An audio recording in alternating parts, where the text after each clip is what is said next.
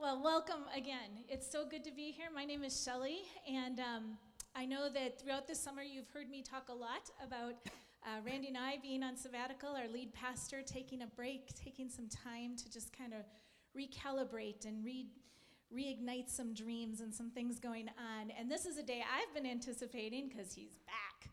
And so I am excited. So would you just join me in welcoming back our lead pastor, Randy Nye.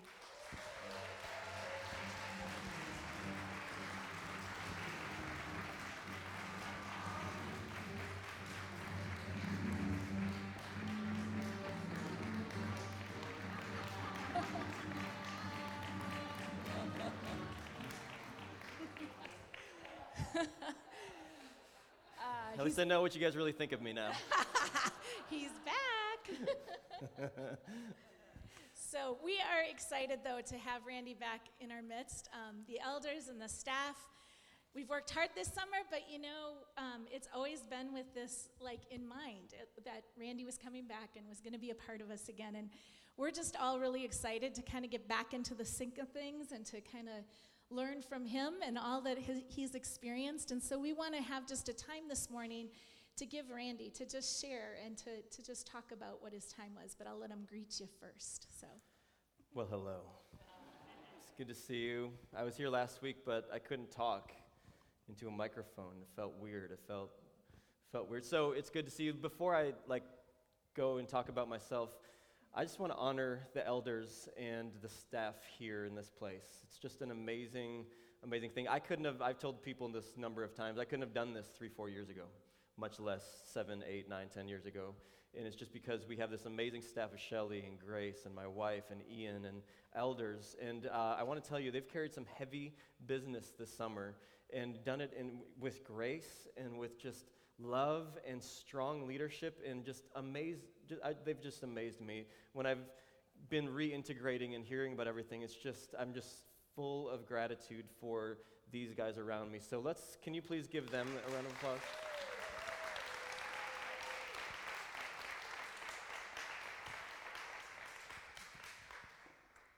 Thanks.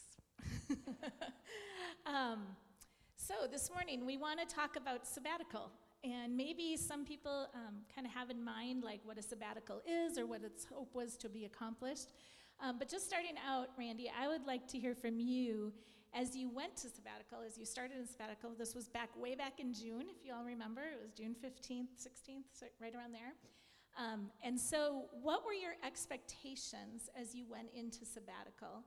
And then what were your first couple of weeks like? What surprised you about those first couple of weeks? Mm-hmm. I didn't know what to expect, really. I've known many pastors who've gone on sabbatical. A lot of that was because it was an emergency sabbatical. Either they're burnt out, ready to blow the whole thing up, or moral failure, whatever it is. Or some of them were just because it was time. And mine was that one, the latter. It was just time. I remember talking to Wade Lufbro, who heads up our Argentina Global Partnership around here. And this was probably 2 years ago in the summer. And he was talking about a friend of his who's a pastor taking sabbatical, and he said, have you ever thought about, you should take a sabbatical? And I was like, I don't need that, I'm good. And then a year later, we started talking about sabbatical. The elders started bringing it up, and it was one of those things where the closer it got, this past spring, if you noticed me just not fully present, it was probably because the closer we got to sabbatical, the more I just was longing for it. I just didn't realize how much I needed it, and as we got closer, I was just like, is it June 16th yet? And then I got on sabbatical, and I wound up a terrible person for the first part of sabbatical. Sabbatical is 3 months, and my spiritual director, his name's Mark Warner, he's an amazing man. He broke it up into 3 parts. The first is rest, and the first couple of weeks were anything but restful, actually. When I say I turned into a terrible person, I'm not being sarcastic. If you know of or heard of or read books or whatever about the Enneagram, some of you maybe think it's demonic, and that's okay. Some of you also, a few of you others might think it's like just dropped from heaven straight from Jesus. It's probably in between those two, right?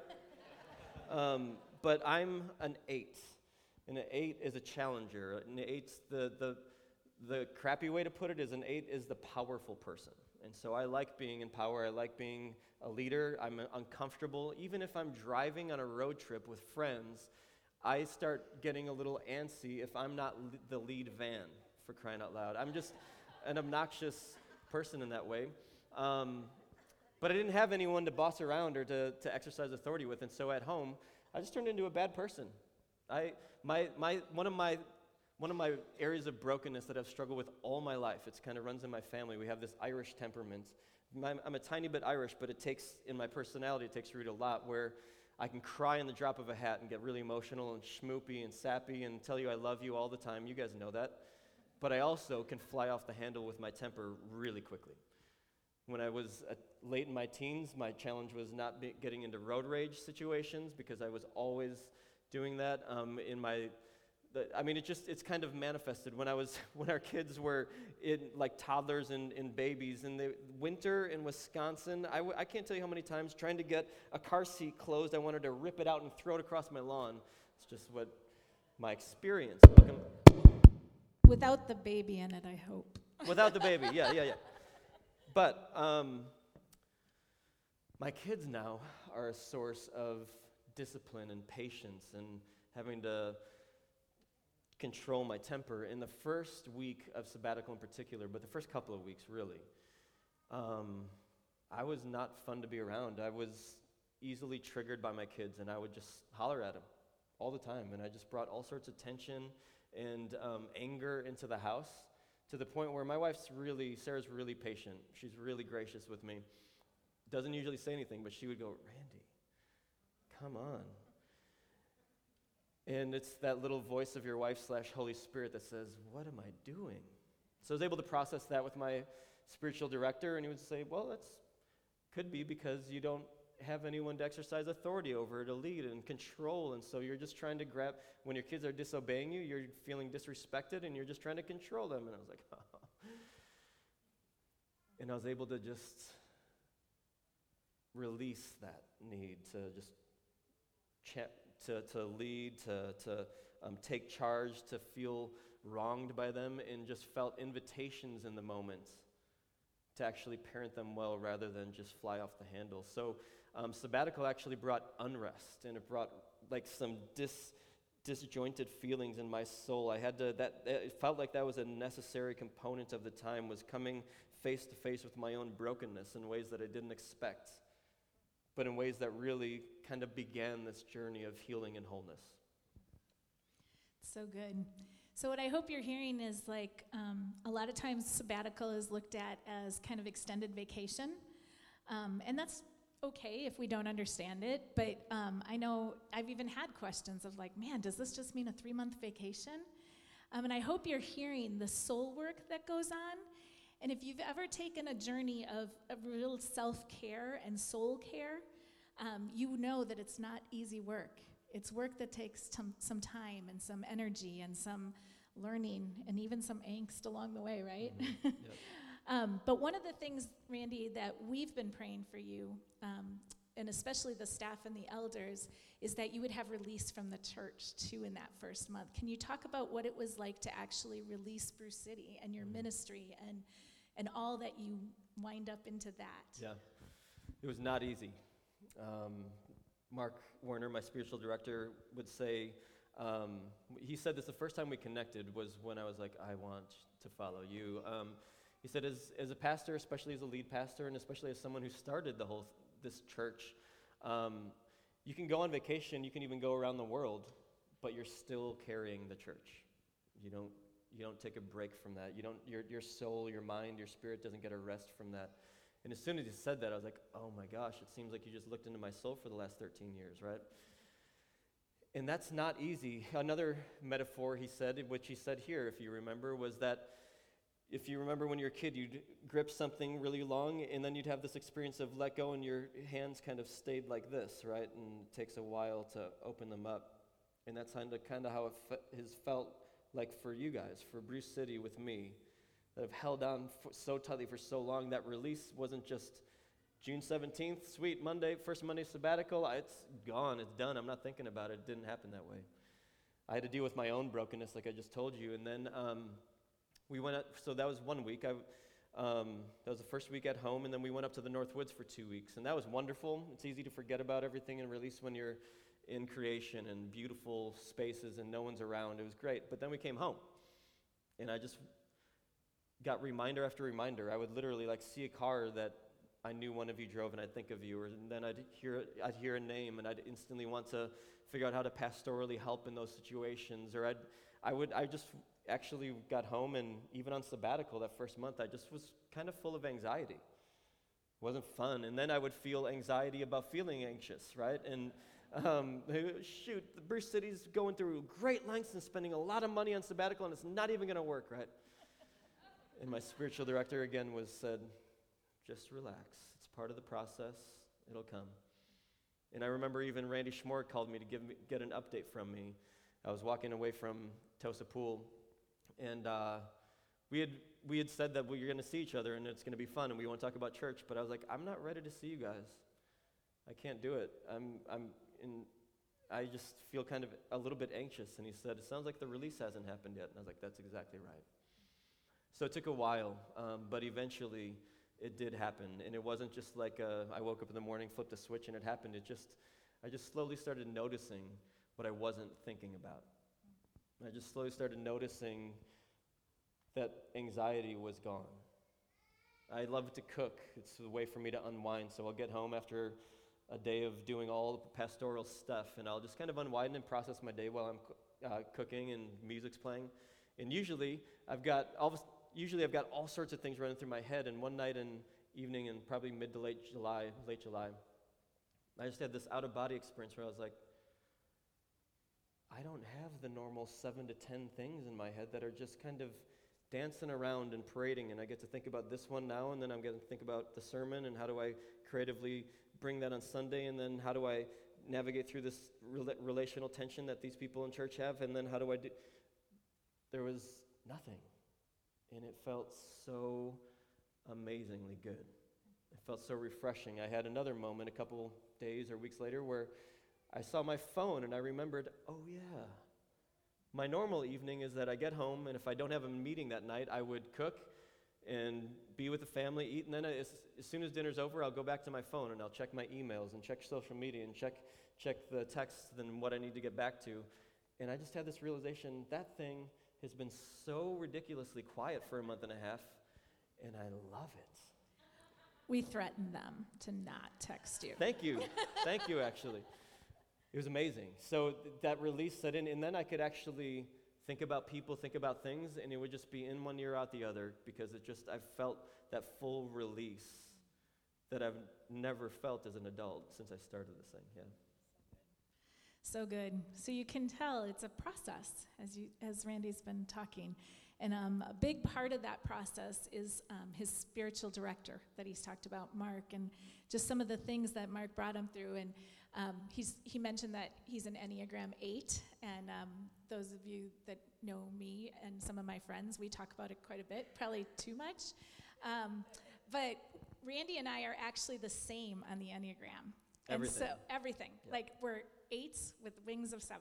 And so I'll let you figure that out for yourself, but it does explain a lot about the beginning of our relationship, Yep. which wasn't always easy. Nope.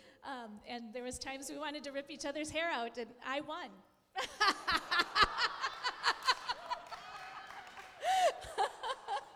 Just kidding. Turns out. But one of the things, though, that a spiritual director does is they begin to walk you into some new places and some new things. And one of the things that Mark walked Randy into was a contemplative journey. And so I'd just like for you to explain, first off, what is contemplative and contemplative journey? What does that mean? And then what did it begin to look like for you as Mark kind of led you and directed you in that way? Mm-hmm. It's hard, probably because I'm no expert or not very smart, but it's hard to define what a contemplative journey means, but I can just tell you this. The heart of a contemplative journey is this practice of presence. Being present with whomever or wherever you are. Being fully present in the moment. Now, most of us, as we sit here, have probably got thoughts about what you have next, or what's looking you in the face on Monday, or what crisis is going on and we're a little distracted mentally or even internally. Maybe you can even walk into a room like this in over 100 people and just be completely oblivious and live in your own little world, right? That's kind of the opposite of the contemplative journey. The contemplative journey, what a spiritual director would say, can you just be present right now? Can you be present in this moment? Can you even look around you? And I'll invite you, go ahead, look around at the people around you. Can you look around and be present with these folks around you? There's stories underneath the surface in these faces. There's tension, and there's anxiety, and there's pain, and there's hope, and rejoicing, and goodness. Can you just be present with that all? Can you be present and listen and learn and say, I'm going to open myself up to learning something? Can you be present and open yourself up to wonder? That we don't have to figure everything out. As a matter of fact, we have this God who is actually unknowable. It's a scary word for evangelicals like us. That the more you know about this God, the more you realize you don't know and you can't. And that's actually a beautiful thing. So can you be present in this moment? And then when you walk out and you drive home, can you be present in that moment? With a car that's full of the Holy Spirit, or a bus, or a walk. And when you have lunch, can you be present in that moment? It just keeps on going. And so that kind of was born in me, in a couple places. One is in the Northwoods, where it's easy. It's like cheating, so it almost doesn't count. But I was able to read this book that was talking about presence and contemplative journey, and was able to just literally go down every morning with my coffee and sit on a lake. It's a gorgeous lake, and I would be actually this. Now, some of you are going to think Randy's gone off the rocker and he's a little new agey. It's not. It's just biblical Christianity. But I would be present with the lake and the waves and see the divine life that's been filled in there. And I was able to just be present in that moment. Take it in. Now, again, that's cheating. So then in the summer, I was cutting my grass. On Sunday mornings, it was a weird thing. Sarah, who's our children's ministry director, would go off and come here, and kids go with her, and I'd have the morning to myself on Sunday mornings. It was a weird thing. It was odd driving around on Sunday mornings and seeing everybody like walk into a bakery or to a cafe, and I'd be like, go to church! There's like one right over there. Go. It'd be good for you, actually. I don't understand. It was so weird seeing that. But I didn't for the first time as an adult, and actually in my life. And I was cutting the grass one Sunday morning. It was early on. It was probably mid to late July. And I was listening to a podcast, kind of the next best thing, right? And the person on the podcast they were interviewing just said something to the effect of, and I've said this a million times, like, it'd be really helpful if people could actually understand, if we could actually understand that God actually likes you. He doesn't just love you because he has to and you're his kid, but he actually likes who you are. And I've said it a million times, but I had one of those moments where I was like,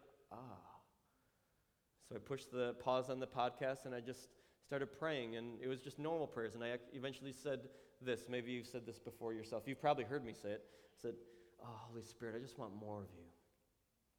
Just long for more of you. And as I said it this time, as I was cutting the grass this Sunday morning, I kind of threw up in my mouth a little bit.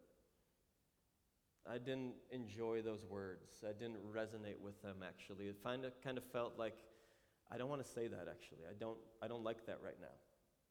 I'm not saying I'll never say that again, but what I felt like in that moment, maybe you've had this experience, is I kind of reflected and felt like my relationship with the Holy Spirit kind of sometimes feels like my relationship with a girl that I really liked in college who was kind of hard to get. Do you know what I'm talking about? And you're chasing after affection, and sometimes you get some, and then most of the times you don't, but you kind of live on that affection that she gave me for a while, and then I'll just keep pursuing, and maybe I'll get a little something. Kind of felt like that was my experience with the Holy Spirit more often than not, and I was like, I don't want to do that anymore. I don't want that dynamic between us. And then I had this realization, and I think it was probably the Holy Spirit. And it was, would you just wake up and realize that I am saturating every single square inch of this neighborhood. You're cutting the grass and you're actually walking on holy ground.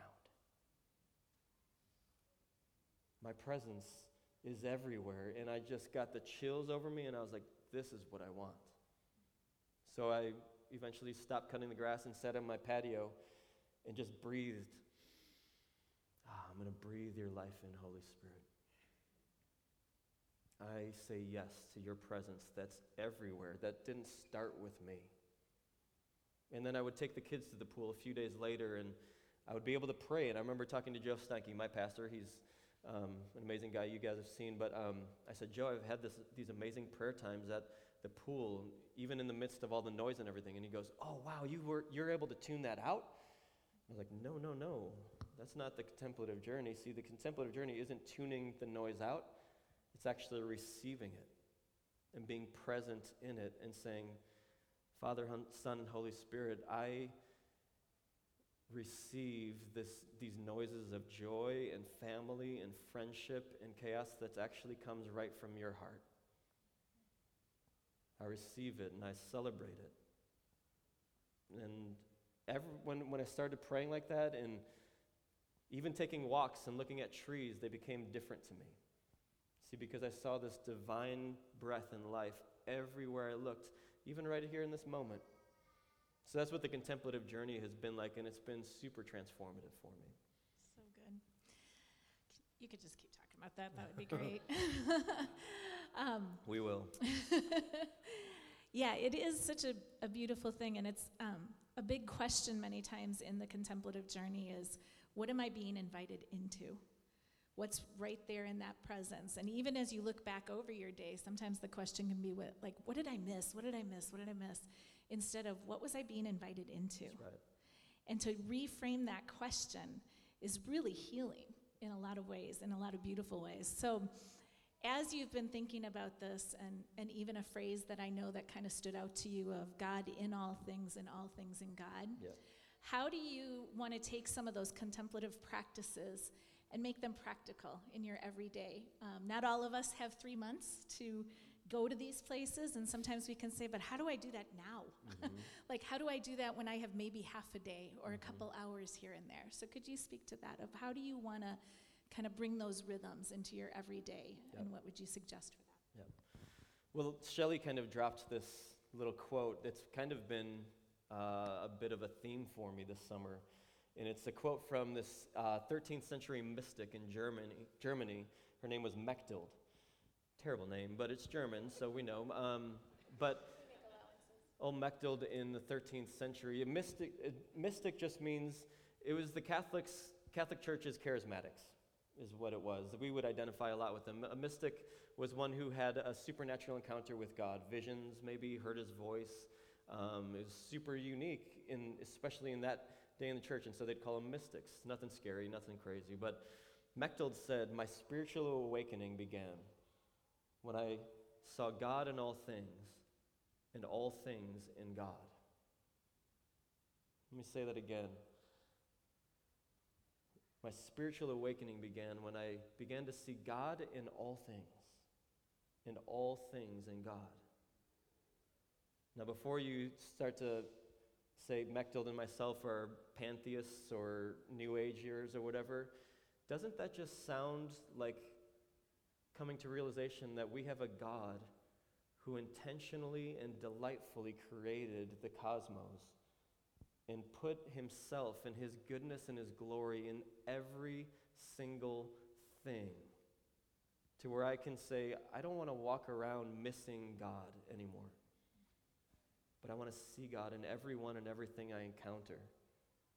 And I want to remember that all of us, whether we know it or not, are actually in God, the Father's heart. Start taking that in, it's going to change you. And so my spiritual director gave me some tools. Quiet time has been something for the last few years that I just not only haven't engaged in, but I kind of condescend on a little bit and kind of laugh at a little bit. Now, I spend tons of time in the scriptures. I mean, since I've been preaching for a job, I can't tell you how many hours every week that I spend in the scriptures, tons. But what easily happens as a pastor is you have, your spiritual journey isn't your own sometimes if you're not careful. What happens is you start having a spiritual journey. My relationship with God is vicariously for you guys.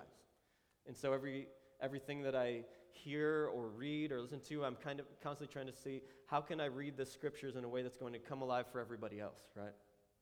And so I fell into that trap. And I would even kind of condescend on quiet time to be like, oh, you do quiet time still? That's so cute. What are you, in high school? But you journal too, right? You're just saying I'm a jerk. But my spiritual director gave me some tools, and I've fallen back in love with having quiet times. I'm that person that I would have condescended on 3 months ago or a year ago, but a couple of tools, I brought them here, and I'm going to leave them here so you guys can check them out. You can't take them because these are Mark's, my spiritual directors, and if anyone's going to steal them, it's going to be me, okay? But it's called, the formal name of it is A Guide to Prayer for Ministers and Other Servants. Terrible name. It's basically, people refer to it as the guidebook to prayer. There's also something very similar to it called the Book of Common Prayer, and then also there's a modern version that somebody just wrote called the Blue Book. Any of them you're going to find the same things where you open them up and it's going to show you, it basically goes according to lectionary, and you're going to start, and it has a week full of devotions for you. And you start with an invocation where you pray and just welcome this awareness and growing awareness of God and His presence. And then there's a psalm that you read every day for a week, the same psalm. And then it goes into your daily reading. For every day of the week, you have a different reading in the Gospel sometimes, in the epistles, and it's just has it there for you. And then there's a theme, and there's a reading, a daily reflection that you get to read by someone they've just kind of copied and pasted, and it's this one's Thomas à Kempis, so from several centuries ago or several decades ago. And then you just get to let that wash over you. But it's this guide, instead of going, okay, God, Holy Spirit, I'm going to open up the Bible and speak to me here. You're like, oh my gosh, a genealogy? What?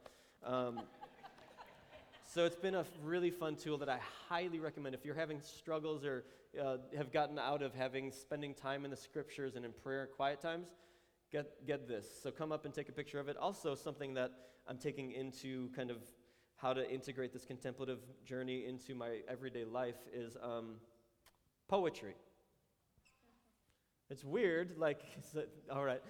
It's weird because I like the Packers.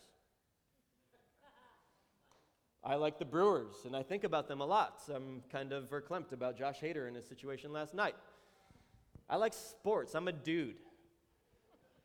Poetry is not something that's resonated with me or that has made me come alive. But man, poetry has made me come alive this summer. In particular, this book that my spiritual director gave me. It's called Guerrillas of Grace by Ted Loder. Guerrillas of Grace. Come up and take a picture of it and buy it yourself. I dare you to not fall in love with it. Because this guy has this, I fully believe, inspired by the Holy Spirit to be able to just put to words what's going on in my soul. And it fills my days with wonder. I could go on and on about it, but those are things that have helped me. And even this week, as I've come back into reintegrating, hearing about things, and things that would have made me internally go into a tailspin, this week I've just been able to release things. It tells me that sabbatical actually worked. It's good. He still bleeds green and gold and blue and gold, so don't worry. We haven't lost him and who his personality is. It's just added onto and enhanced even more. And so I love that, because I love that God meets us right where we are, and then He says, and I have some new things for you to experience and to grow and to be challenged in.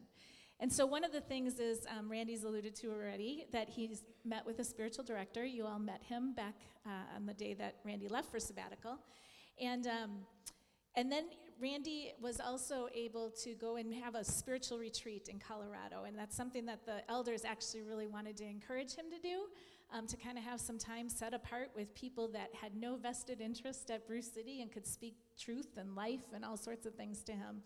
And so I want him to share a little bit about what that experience was like, to go on spiritual retreat, and then the good and the bad. So don't forget the story about the Airbnb. Got it. All right. Yeah, so the elders, when they kind of commissioned me into, or told me they wanted me to take sabbatical, I had a couple conditions, and one was that we get some family time away, one was that me and Sarah get some time away, and then another was that I get a spiritual retreat by myself. And again, that it was not local, so that it can just be really unique. So I connected with this place called Potter's Inn. It's out in the high country in Colorado, just up the mountains from Colorado Springs, and connected with this randomly with this couple who does spiritual direction, and they actually do it on their own now, but really, really wonderful. So I flew out on a Sunday morning.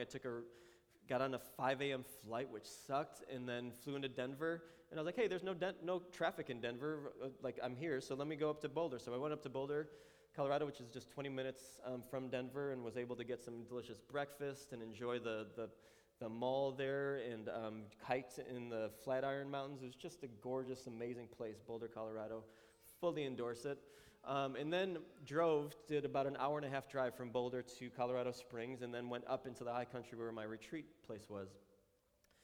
And I'm not a guy who sees the devil around every bush and attributes everything to spiritual warfare. I just don't like that, but it felt like some spiritual attack that day by myself. It was weird. I love time on my own, typically, but I just had this overwhelming sadness and melancholy on that whole drive. And it just felt like I wanted to cry the whole time. It was really weird, and I didn't like it, and I was trying to release it, and even with the contemplative thing, so I'm like, okay, I'm just going to be present with my sadness. It's okay, but it didn't work.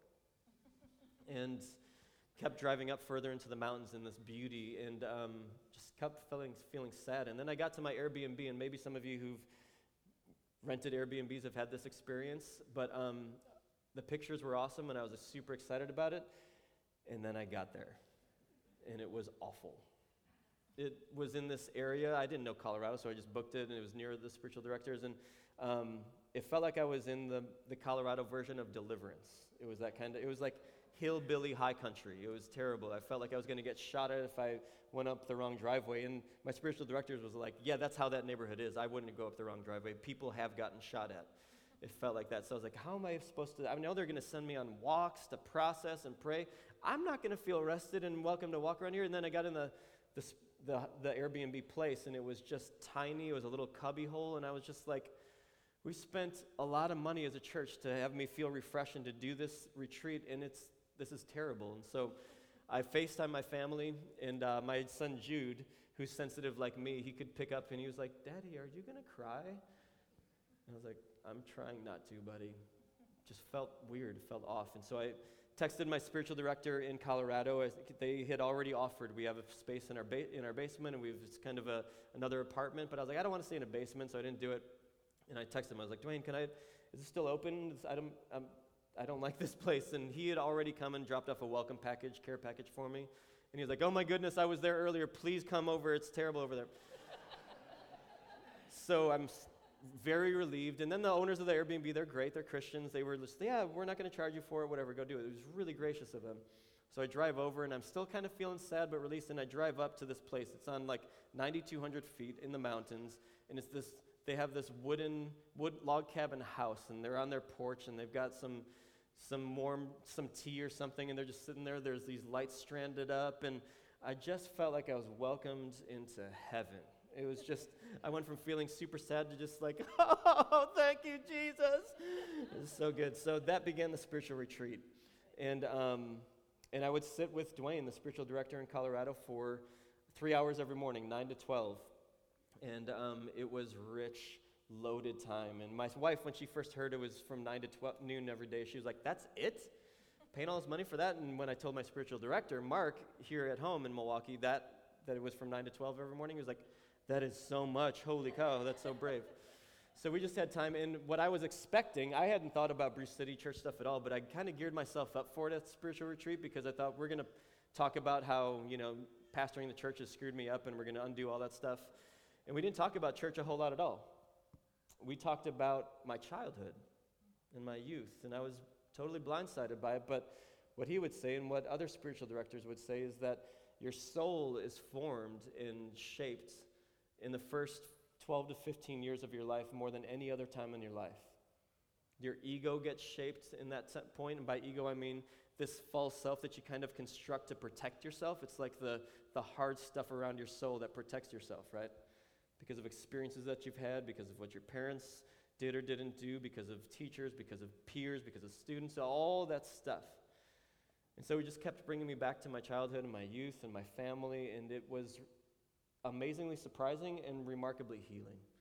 I found myself, he would say, okay, we've got this boulder up there that you can go sit on. I was like, sit on a boulder? So I'd walk up.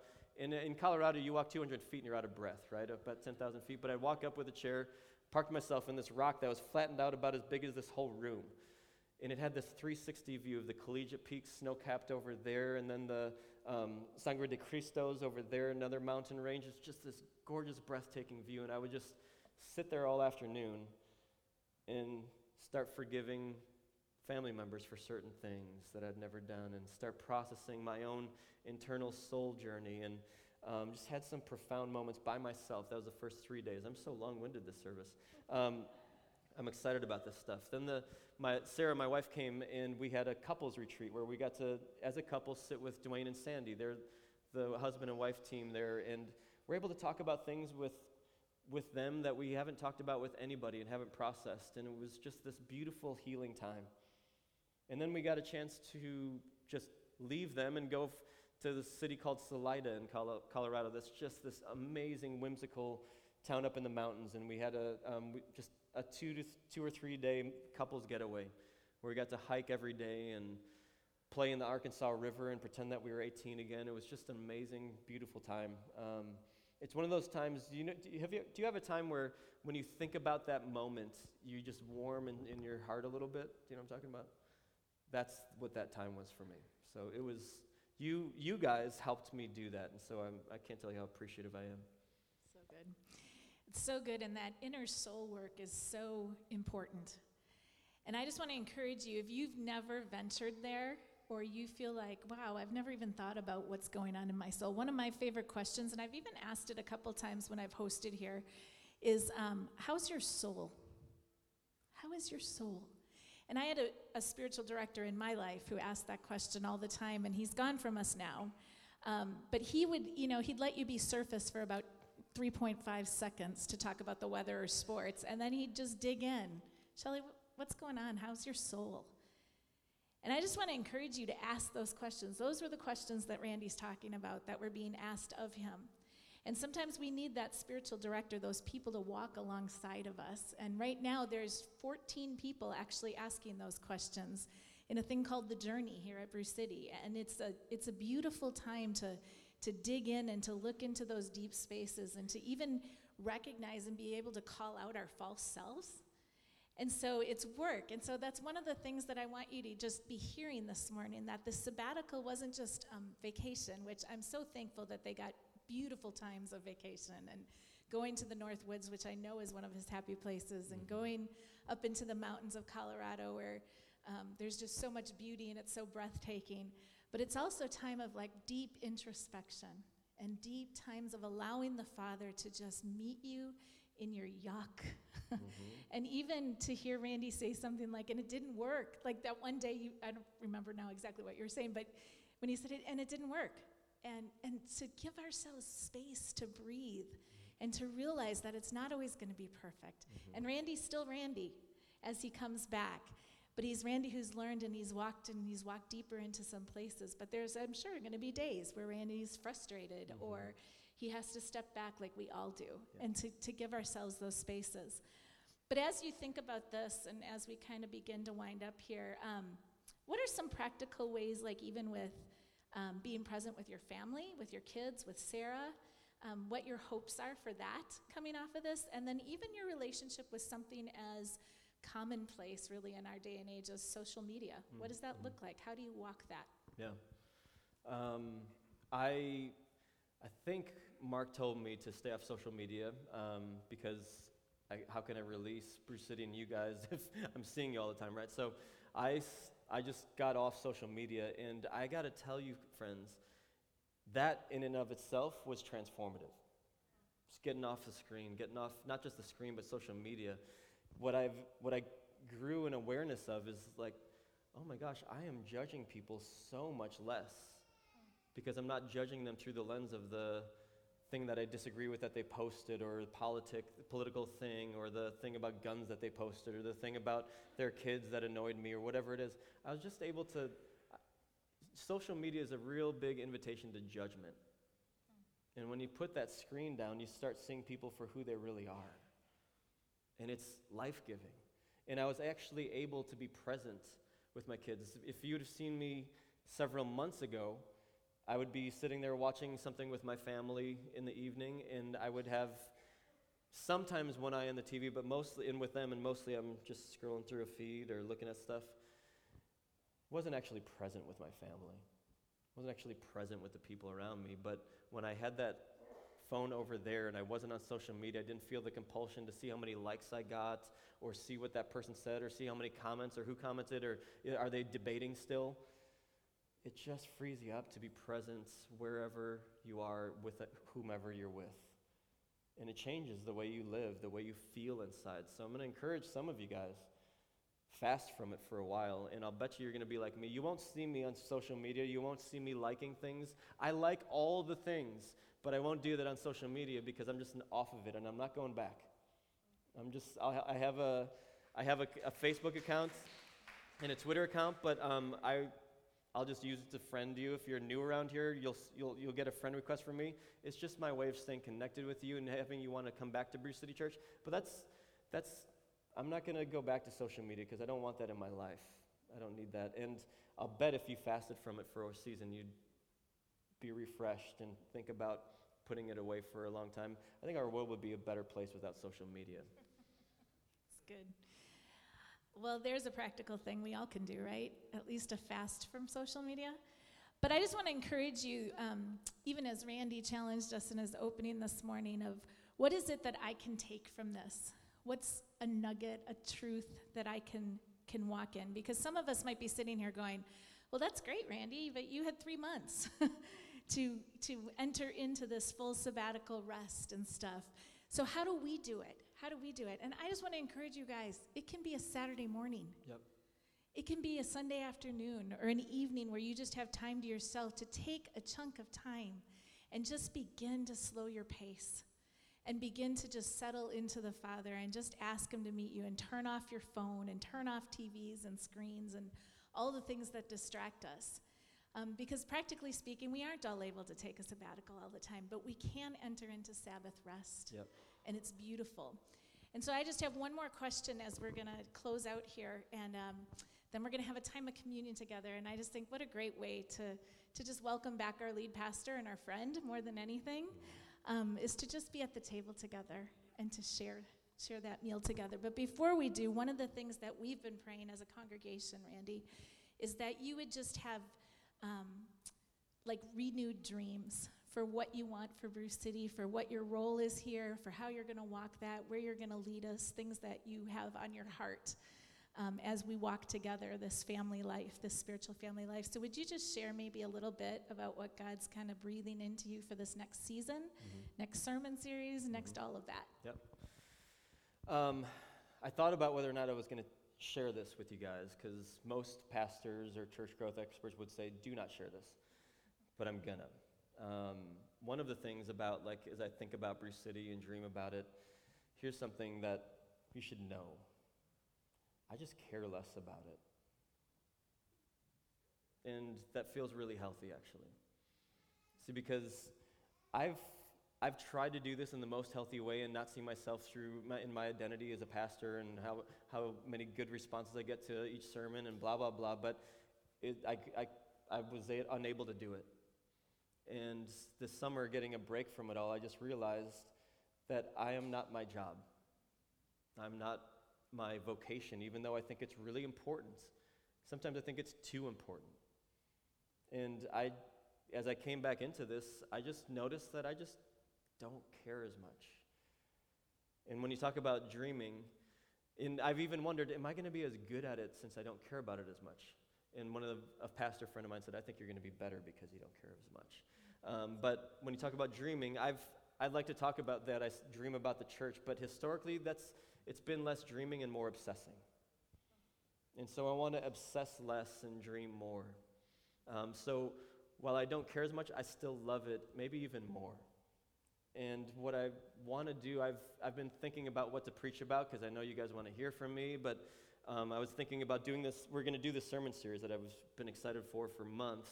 And I planned it beforehand as much as I could so I wouldn't have to freak out after sabbatical. But I was thinking I'd do a few standalone sermons, but I just couldn't bring myself, I couldn't think of what I want to talk about besides this thing that we're going to be talking about starting next week. We're going to roll out this new sermon series next week called The Cosmic Christ.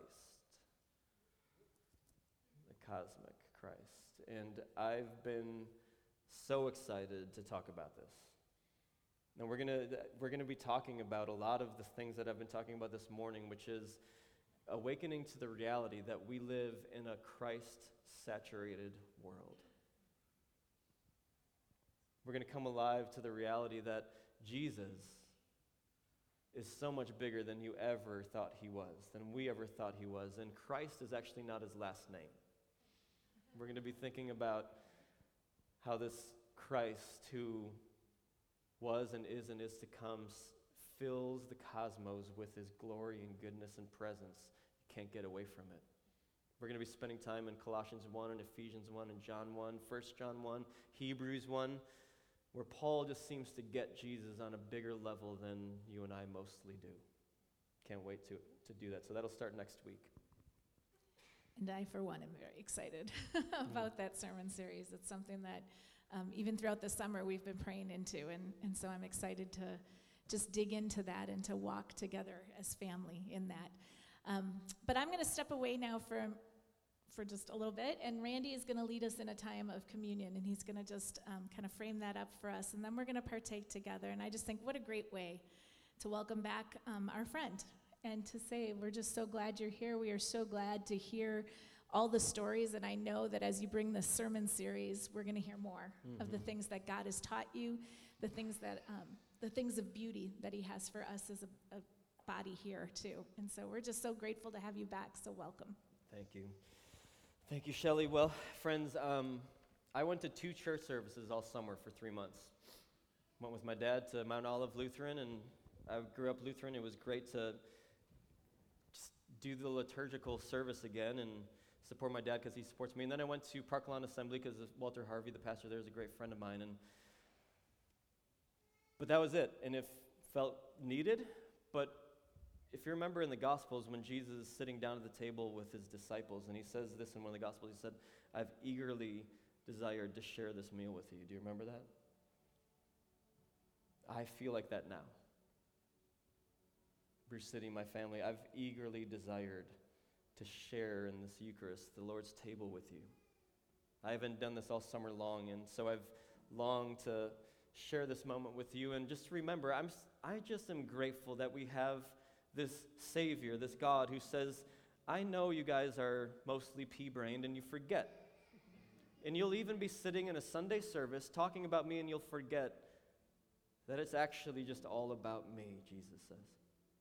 So I'm going to give you this silly symbol of bread and juice here so that you can know that you're talking about presence. Jesus is saying, I'm present right now, right here in this moment. My life, myself is here, and it's a reminder that where you feel maybe disjointed or disconnected from the life of God maybe at this moment. And you're being invited by Jesus to remember, I'm right here. When we're invited to this table by Jesus, we're invited to actually make a counter-cultural statement in this world that we live in. When you eat this bread and drink this cup, you're actually disagreeing with the dark, hopeless ways of this world, the disjointed, partisan ways of this world, and you're actually saying, I'm saying yes to light and life and family. I'm saying yes to a redeemed humanity because Jesus, God himself, in his life, death, and resurrection, has accomplished victory for us. And when you eat this bread and drink this cup, you're eating that victory, and you're saying, I'm not just going to walk out of here and gone through the motions. I'm actually going to ingest the very life of Jesus. I'm going to ingest and then I'm going to digest. And Jesus says, as you walk out of here, you're going to have me inside of you, transforming the way you see things, transforming the way you see yourself. This is what you do when you approach this table. As you approach this table, know that you're being invited by Jesus, and he's saying, all that brokenness, all that sin, all that stuff that you know about yourself, you're released. You're forgiven. Completely. Totally. And now here's something else that Jesus, if you know him from the Gospels, he'll invite you to do before you come to this table. Just as you've been released, can you release that person that you're holding that grudge against? Maybe it's yourself. Maybe it's a family member. Maybe whoever it is, would you just release forgiveness in this moment before you approach this table? Because if a few of us do that, friends, this space is a sacred space where forgiveness and chains of unforgiveness are being released and broken. And I only have the audacity to say these things because of Jesus' life, death, and resurrection, that he says, come to me, all you who are weary and burdened, and I will give you rest, just like Randy read. Jesus says, Paul said in one of his letters to Corinthians, that when you eat this bread and drink this cup, you proclaim the Lord's death until he comes back. That means you proclaim it to yourself. You proclaim it to that person who wronged you just recently or years ago. You're released. You proclaim it to that grief that you've been carrying. It's covered by Jesus. And you proclaim it to this world who desperately needs a proclamation of the gospel. That's what we do when we come to this table. Would you like to do that? If you feel like this is going through the motions, I'm going to encourage you, lovingly encourage you, just stay in your seat. Don't do that. But Jesus is inviting you. Would you come and be transformed by this silly thing? Watch what happens. So Jesus, we say yes. I can't speak for my friends, for my family, but I say yes. I say yes to your light in my life. I say yes to your hope that you bring. I say yes to the story of redemption I'm invited into over and over again. And I want to be born again into it all over again. I want to be born again into the hope that you bring. I want to be born again into the forgiveness and freedom that you so freely offer me. I want to be born again to the rest and the beauty that you have for me, to the purpose. And so we say yes to you, Jesus, and your presence here. In Jesus' name. When you're ready, when you've done that business, I'll encourage you just whenever you're ready, come up the center aisle and go down the side aisles. I'm going to invite the servers to come on up, and then we're just going to worship this Jesus together.